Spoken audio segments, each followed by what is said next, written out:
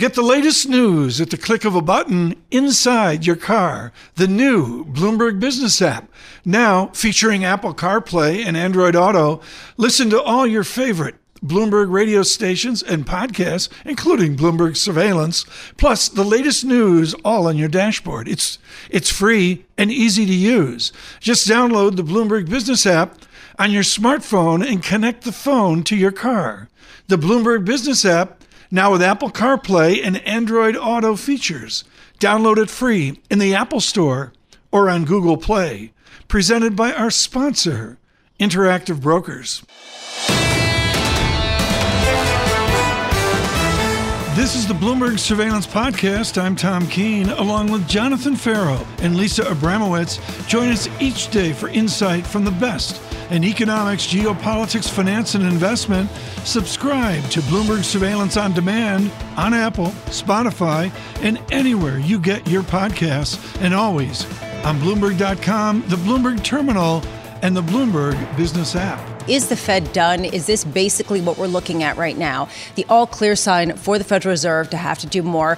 Jay Bryson, chief economist at Wells Fargo, joining us now. I ask that to you, Jay. Does this sound the all-clear for the Fed? It does for right now, Lisa. I mean, these numbers are going to bounce around on a month-by-month basis. I wouldn't. Our view is that the Fed probably is done, but I don't expect Fed officials to be coming out just because of this one report saying, "Oh, it's all clear, everything's great out there." I mean, I think they're still going to continue to be biased to potentially tightening. We don't think that will happen, but if in the next few months these numbers kind of reverse and they kind of pop up and the economy expands at a stronger than expected rate, you could potentially see them going. But again, I think that's a high bar at this point. This adds to signs that there is some sort of cooling, and this is the reason why so many people are talking about a soft landing, because you haven't seen the real cracks you'd expect ahead of a massive recession. Jay, do you think that is an accurate categorization of exactly what we're seeing, with prices not going up as much as people had expected? Yeah, I think that's right. If we were still clipping along at a year-over-year rate on the core of a 5%, we'd be talking about the Fed hiking even more. And when you start to hike even more, that's when you have the problems. So the potential for a soft landing is still there. I guess what I'm a little bit still watching and concerned about is that the real Fed funds rate, the nominal rate minus some sort of inflation rate, continues to drift higher. And that's what matters for the real economy. And so I think the Fed's going to delay easing at this point. And so we may or may not have a downturn early next year, but I think the next few quarters, because monetary policy is going to remain restrictive, I think you're looking at headwinds on economic growth. Is it mission accomplished? There's a comedy to that, a painful comedy for our geopolitics, our history, Dr. Bryson. But are we getting to a transitory point where this Federal Reserve can say mission accomplished? Well, again, Tom, I don't think they're going to come out and say that right at this point. But, what I would say is the bar for further rate hikes is getting higher and higher at this point. Many of the members on the FOMC think they have done enough at this point. And, today's rally in the 10-year notwithstanding, we still have seen, relatively high long-term rates. And so there's a fair amount of headwinds on the economy right now. Again, they're not going to come out and say mission accomplished right now. They need to see a few more months of this before I think they feel confident in that. This is certainly a good start in that journey, but I still think you need to see a few more months of 0.2s before they say mission accomplished. Lisa, the mission accomplished December 12th, a CPI report before a December 13th Fed meeting. And just to really echo what Jay was talking about, that the bar is getting higher and higher for them to go again. Evidently, the bar is getting a bit lower for them to cut rates. Fed-dated swaps are now pricing in the first 25 basis point cut for June versus July before we got this print. Jay, there is this issue of what we're going back to. Are we seeing a fast enough pace of disinflation to believe that 2% is very much in the horizon? You and your team have been excellent about the last mile of getting inflation down from 3% to 2%. How far along that process are we? So, if I don't have the numbers here in front of me, Lisa, but, I think if you look at the 3-month annualized change in the core, we're probably at 3.5% right now. So if you want to get back down to 2, what you need is a few months of 0.2s and even 0.1s to kind of get you there. And I think we're still looking at a number of months for that. We don't think we're going to be looking at that sort of number until the second half of 2024. But I don't know if we necessarily need to be 2% annualized for a few months before the Fed cuts. They're going to be looking forward, right? And if they are confident that things are really going to slow down, then they could start to cut rates, maybe summer or so of next year. Dr. Bryson, thank you so much. The chief economist of Wells Fargo, Jay Bryson. David Kelly will adjust. He's chief global strategist at JP Morgan Asset Management. With his years at Putnam, knows when the facts change, he will change. David Kelly, how does your analysis change with this shock report? Yeah, so this report is actually very close to what we're looking for here. As we're tracing out inflation, we can see it coming right down to below 2% on the consumption deflator by the fourth quarter of next year. And I think what's really important about this report is there's a large camp of people who say that the last mile is sticky. Getting from 3 to 2 is sticky. And we don't see that at all. We're going to step down inflation all the way through the fourth quarter of next year. And what I think this report is showing is across the board, there's disinflation in the U.S. economy, and we're heading back to 2%. And I think that is gradually changing the minds of the markets. And I think that's why you're seeing this move here. Although it's not necessarily coming with pain, David, and this goes to the soft landing nirvana that Neil Dutta was talking about, that real average hourly earnings increased by 0.8%, up from 0.5%. People's earnings are exceeding the pace of inflation in a material way for the first time in a long time. How much does that lead to a stickiness because people have the means to keep paying the prices? I don't think so, because we've had periods of positive real wage growth before. But what I'm seeing looking at the earnings reports from the last quarter is companies are very focused on holding earnings in check. Now, yes, you can say that today's earnings are higher than inflation, but from a worker's perspective, they're not even getting catch up from all the inflation they saw over the last 2 years. So what you're seeing is partial compensation for previous inflation. But I don't see a lot of evidence that companies are being able to push higher prices, the workers being able to push higher wages. So overall, I think what we're not seeing a price wage spiral. We're seeing a price wage slinky. They're both gradually coming down the stairs slowly. I think this is just going to continue all the way to 2%. And there's a question mark around, yes, this is definitely good for bonds, and you're seeing that rally in a massive way today. Is this necessarily good for stocks over the longer term if it is accompanied with a cooling in the economy? Yeah, I think it is. Now there are things that could go wrong, and there's certainly parts of the stock market that are overpriced. But I think what's happening is we're returning to where we were 10 years ago. We're returning to an economy with 2% inflation, very slow growth. That low inflation can allow for lower long-term interest rates, which supports all asset prices, bonds and stocks alike. And of course, stocks are the ultimate long-duration asset.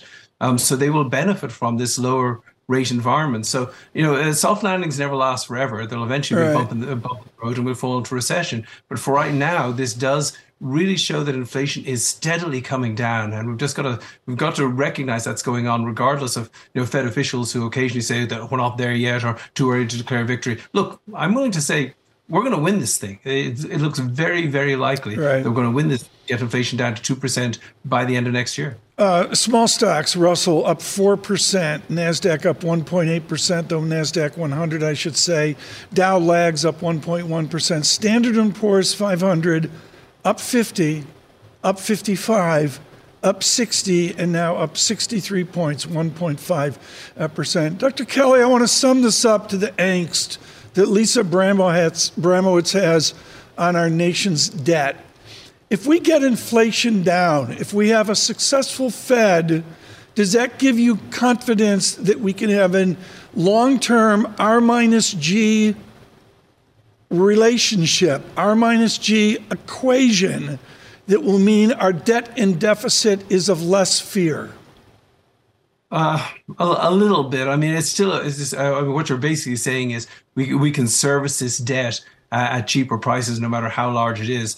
Yes, we can to an extent, but I think the amount of debt we've piled up in recent years is going to mean permanently higher long-term interest rates than we experienced 10 years ago. So that problem is going to be around for a while. And unfortunately, I see no evidence that there's any consensus in Washington about doing anything about it. So I'm still worried about populism on the left or the right just pushing these deficits higher and higher in the years ahead. Dr. Kelly, thank you so much. David Kelly, J.P. Morgan.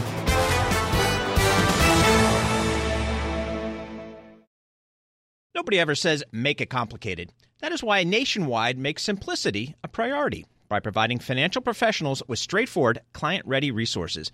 From clear strategies to help clients meet retirement savings and income needs, to ways to cover rising healthcare costs and more. Nationwide simplifies planning so more time can be spent helping clients. Nationwide is on your side. Nationwide Investment Services Corporation, member FINRA, Columbus, Ohio.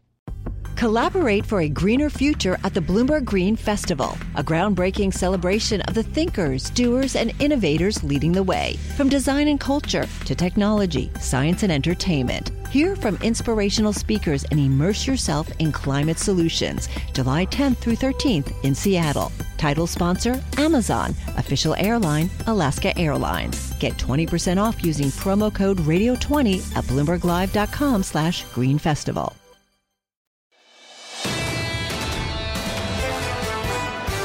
Joining us on Applied Mathematics of Big Box Retail, Elizabeth Suzuki joins us at Bank of America Securities. When you were going through polynomials and, doing Ferris proof and all that in applied math, you think you'd be in aisle 4 at Home Depot? I did not. I never thought that my work was going to include channel checks at stores that I just go to anyway. In fact, now, as a homeowner for the last, 6 years, I'm in Home Depot pretty much every weekend, maybe every other weekend, but it just never stops. Wonderful. I've never been to the one downstairs. Farrell's down there once a week picking up something. Let me cut to the chase, which is the new post-pandemic Home Depot world, and for other big box as well. Can they fix the problem on the income statement? Mm-hmm. Can they take out expenses like Disney or you name the bank? Sure. I wouldn't really categorize it as a problem on the income statement. When we think about what Home Depot is going to do this year in terms of sales, they're probably going to end up about 50% higher than they were in 2019. And just putting that in context of the broader industry, which is tracking up about 20% versus 2019 levels, that's an amazing amount of market share that Home Depot has been able to take. I mean, we're coming down off of these very, very high levels of spend during the pandemic. Homeowners had, easy rates to be able to borrow against. They also had, stimulus money to spend. They were moving at much higher frequency. A lot of people moved out to the suburbs during the pandemic. I mean, we've seen a slowdown in that. And, I think what's been surprising this year to the downside and just where we've seen that pressure on the top line is really mostly from housing turnover basically coming to a standstill. So as we expect, really? So I think, as rates start to moderate or potentially even come down, maybe towards the second half of next year, I think that's going to help spur that housing turnover again. And we're going to see more of a return to normalization in terms of that top line sales growth. Given where mortgage rates are, do you really think we can normalise the fact that there are some people just locked in their homes with a 2-3% mortgage who just aren't moving anytime soon? Yeah, I think it's once rates really stabilize, maybe come down a tick, a couple of rate cuts potentially in the second half of next year, then, the homeowner is saying, okay, rates are probably not continuing to go up. I can potentially refinance if I were to, move today. I'm locking in a rate that's higher than what I wanted, but I feel like there's some potential for that to come down over time. And maybe it means that people buy a house that's a little bit smaller than what they wanted, or it means that, some people who are moving and are going to have to absorb a higher rate. But because households have such high levels of savings, they actually can absorb that. It's just, it is uncomfortable, right? So right now we're feeling that discomfort in terms of existing home sales, which are the lowest they've been in 13 years. How much does Home Depot rely on the housing market versus the fact that if people aren't moving, they are buying new refrigerators, I'm just saying, or they're buying new stoves or new microwaves or other items in the house that might break? I mean, at a certain point, does that actually help these companies? Yeah, I mean, the sector is not as sensitive to housing turnover as one might think. I mean, when you're seeing these, negative data points on housing every day, and if you already have sort of a negative bias, each one of those data points just kind of confirms your bias, and you're going to say, of course, things are terrible right now. So what we've done is we tried to look at basically every macro factor you possibly could, and this is really where that applied mathematics comes into play. Is we built a proprietary indicator of home improvement demand, and we narrowed it down to 14 different factors that are reported monthly that we can correlate to Home Depot and Lowe's same-store sales growth. Because at the end of the day, that's pretty much what drives these stocks, is same-store sales growth.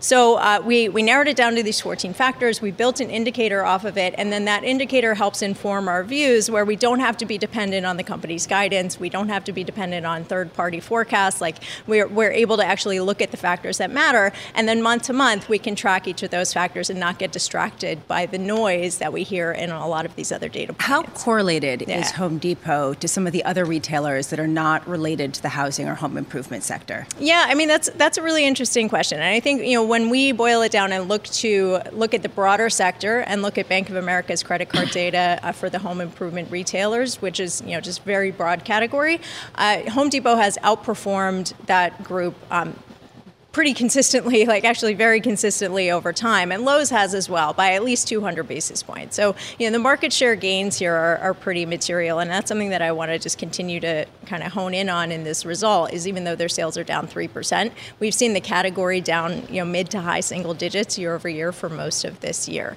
But in terms of correlation to, to other retailers, it's pretty independent. I mean, it's some factor of the broader consumer and the health there. And so obviously there's correlation to like a Walmart and a Target.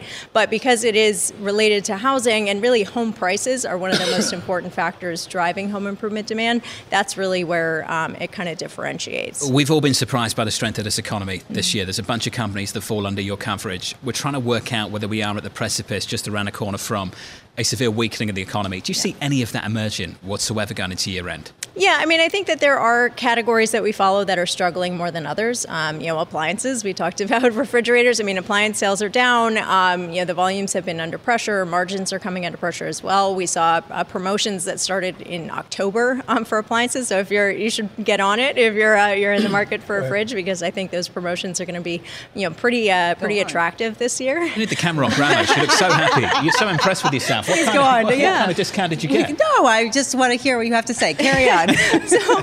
But consumer electronics is another one, right? I mean, as Home Depot said in their press release, they're seeing pressure on big ticket consumer discretionary products. So consumer electronics, definitely one of those. Appliances kind of fit in that bucket as well. Ken from New York University just emailed in.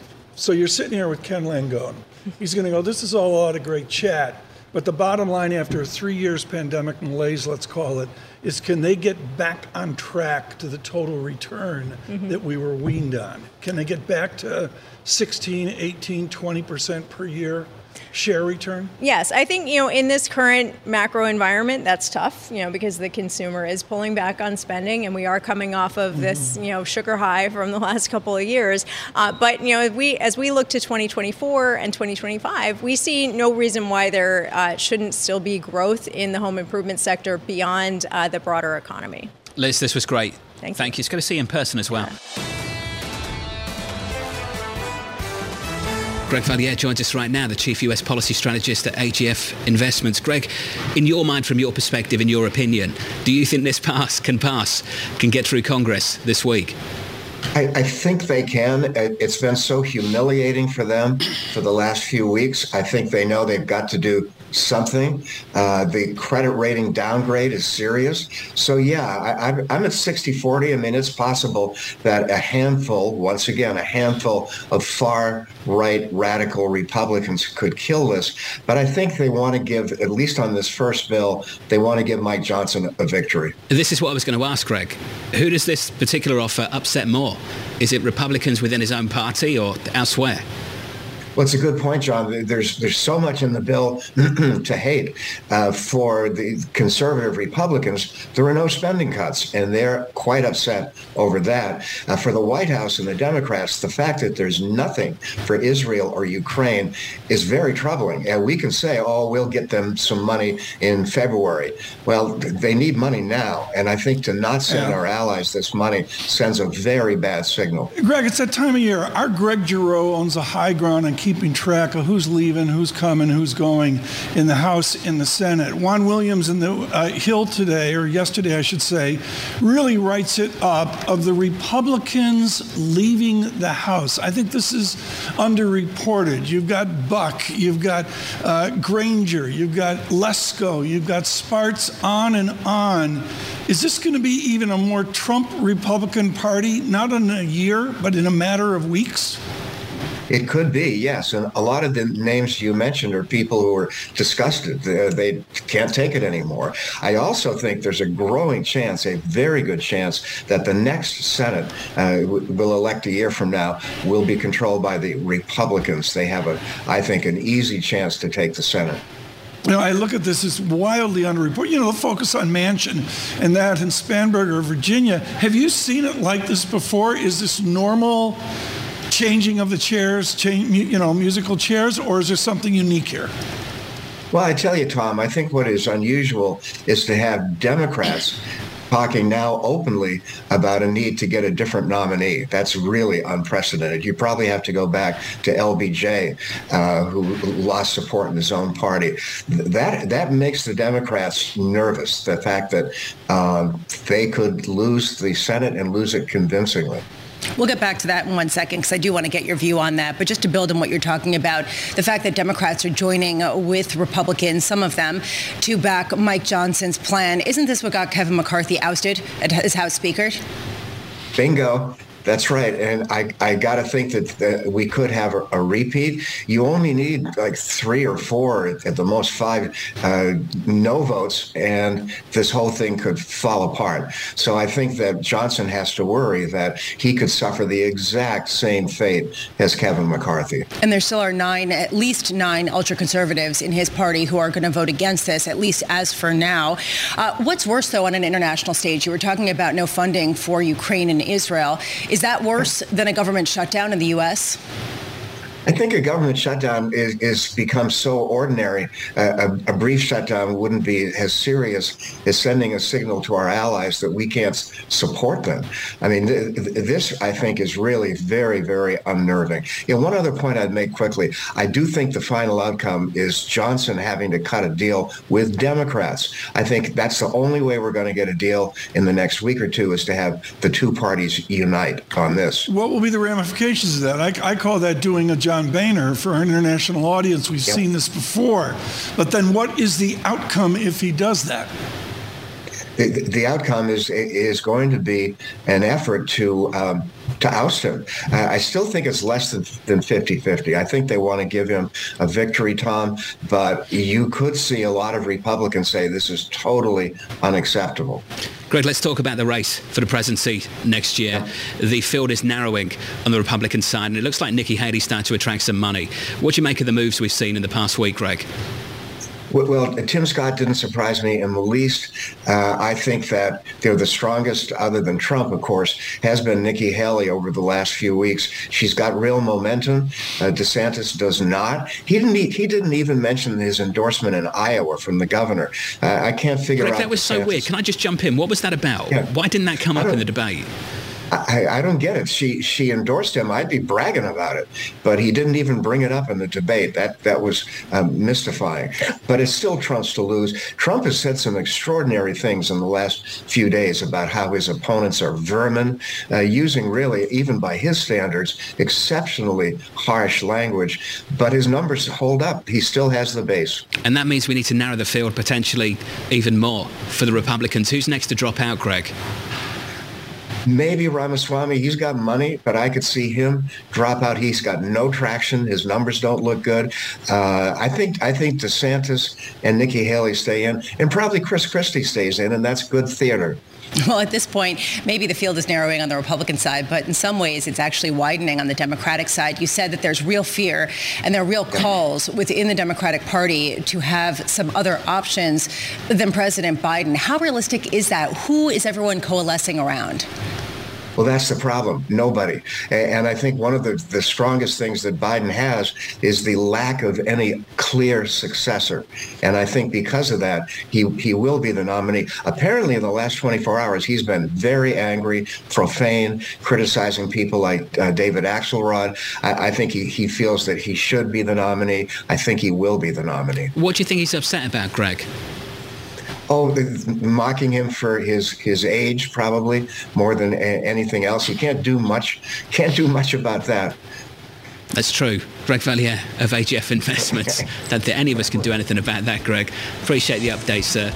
Subscribe to the Bloomberg Surveillance Podcast on Apple, Spotify, and anywhere else you get your podcasts. Listen live every weekday starting at 7 a.m. Eastern on Bloomberg.com, the iHeartRadio app, TuneIn, and the Bloomberg Business app. You can watch us live on Bloomberg Television and always on the Bloomberg Terminal.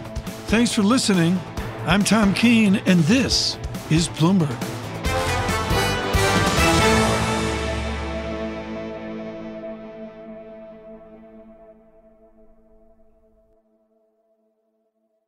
The countdown has begun. This May, 1,000 global leaders will gather in Doha for the Qatar Economic Forum powered by Bloomberg, held in conjunction with our official partners, the Qatar Ministry of Commerce and Industry and Media City Qatar, and premier sponsor QNB. Join heads of state, influential ministers, and leading CEOs to make new connections and gain unique insights. Learn more at QatarEconomicForum.com.